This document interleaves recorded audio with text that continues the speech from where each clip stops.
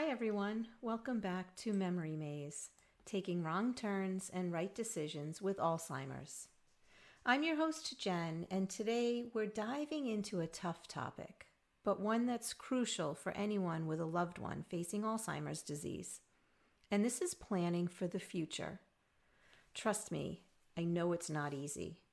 No one wants to think about their parent or their loved one needing care. But ignoring it only makes things harder down the road. So let's chat about what my family did when my dad, a wonderful man full of life, started to show signs of Alzheimer's.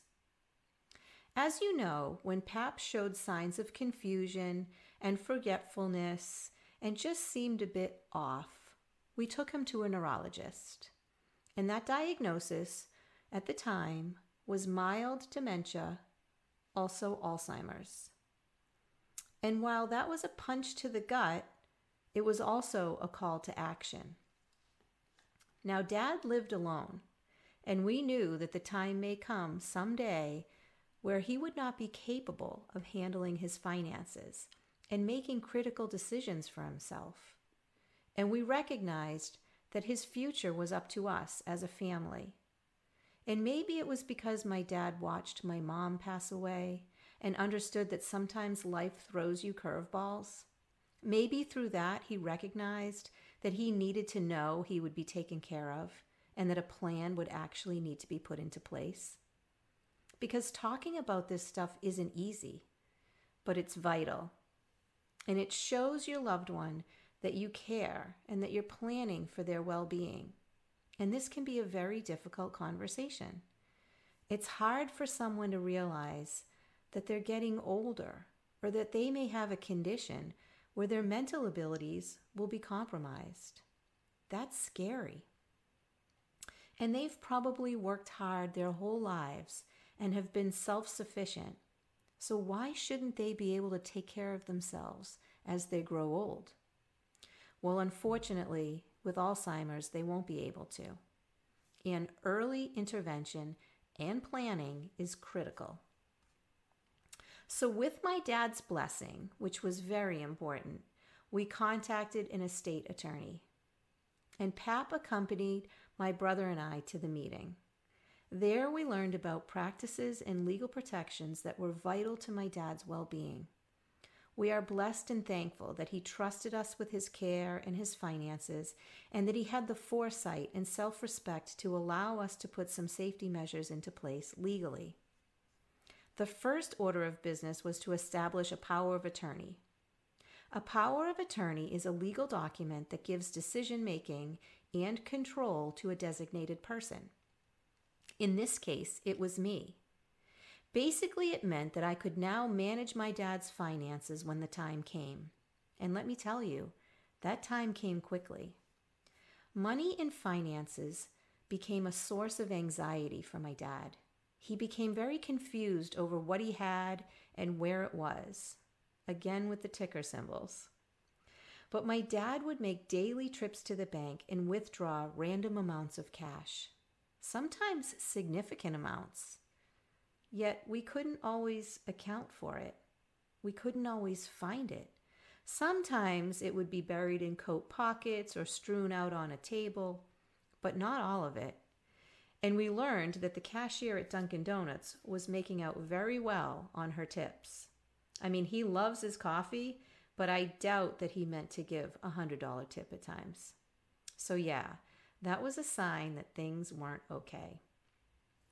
And bills were confusing to him, and they were piling up, unpaid and forgotten. They'd be strewn in with his old newspapers or left unattended. Some bills came in for things that he no longer had. And this was the scavenger hunt that I was left to play, trying to piece together his finances and ensure that they were in order. I would gather up the bills as I found them and change them all to be mailed to my house. I set up online accounts for those that I could, and some automatic payments. And the game of financial manager was challenging at first, but once I got a handle on it, it wasn't so bad. I also added myself to his bank accounts so that I could easily access cash or money that may be needed for his caretaking or home maintenance needs. Thanks to the power of attorney document, I could step in and take over. I contacted banks, credit card companies, even the newspaper delivery. Dad loved his morning paper. I'd explain the situation and send over a copy of the power of attorney document. As I mentioned, finances were a stressor for my dad, so by removing that responsibility from his daily life, I took away a bit of his anxiety. And while it always wasn't smooth sailing, it did make a world of difference. Occasionally, a small item could require more legwork or become more time-consuming simply because there was an extra step involved of producing the power of attorney document, like something as simple as changing the cable TV plan or asking for a refund for an overpayment on a credit card. Everything required a power of attorney. So this was not always an easy process, and it could be very time-consuming to get a relatively minor task done. But having that legal document was essential. Dad was protected, and we could focus on what mattered most, which was his care and his well-being. When we were with the attorney, we also discussed asset protection and put together a plan to ensure that we would be in a position to make decisions on assisted living communities in ways in which that could be paid for using Dad's assets. We wanted the control of knowing where our dad was going to live when the time came. Next was addressing his medical care. Because legal planning went beyond finances, the next most important step was to set up a healthcare proxy. This legal document now meant that my brother and I could speak to Dad's doctors, something they legally can't do without authorization. This was essential and empowered us to make informed medical decisions as his illness progressed. Because if your loved one has Alzheimer's, they won't remember what the doctor has told them. They may get confused, or maybe, like in my dad's case, they don't believe them. And so they'll deny any diagnosis that they're given. So you want to be in that room. You want to be hearing the information firsthand. And you want the opportunity to ask meaningful questions to help you and your family prepare. And in order to legally do that, you need to have authorization through a healthcare proxy. Because when the time comes and your loved one can't verbalize that they allow you to be there, you will have this document in place to speak for them when they can't. And remember, Pap lived alone. And now that we had this protection in place, it helped us make a plan. We worked very hard to keep him in the house that he loved so much, the neighborhood that he raised his family in, and in an environment where he felt comfortable and stable.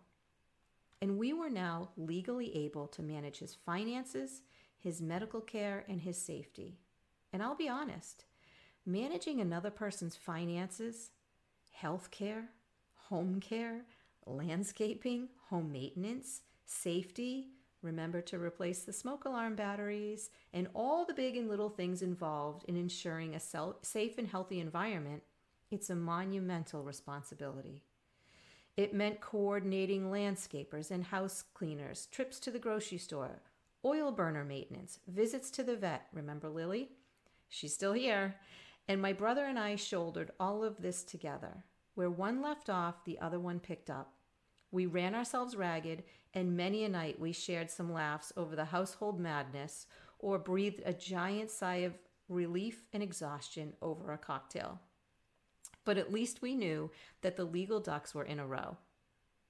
We came up with creative solutions for caring for Pap. We even hired his granddaughter as his home health aide. She was his companion a few days a week, and it was a win-win. She loved spending time with him, and she'd clean his house, buy his groceries, take him for rides, even out for ice cream. And we knew that Pap was being cared for by another member of his loving family. His grandsons would come clean the gutters. His neighbors would bring him coffees or take him for rides. We worked hard to find ways to allow Dad to continue living in his home for as long as we could manage it. But we wouldn't be able to do any of it if my dad hadn't had the legal authorizations in place. So if you're heading down this road and know that the future may look challenging, my suggestion is try to involve yourself in these discussions early. Talk to your loved one, explain the situation, and most importantly, listen to their wishes. Taking some responsibility is an act of love. Offering security and peace of mind is what they're going to need. And it's a tough conversation.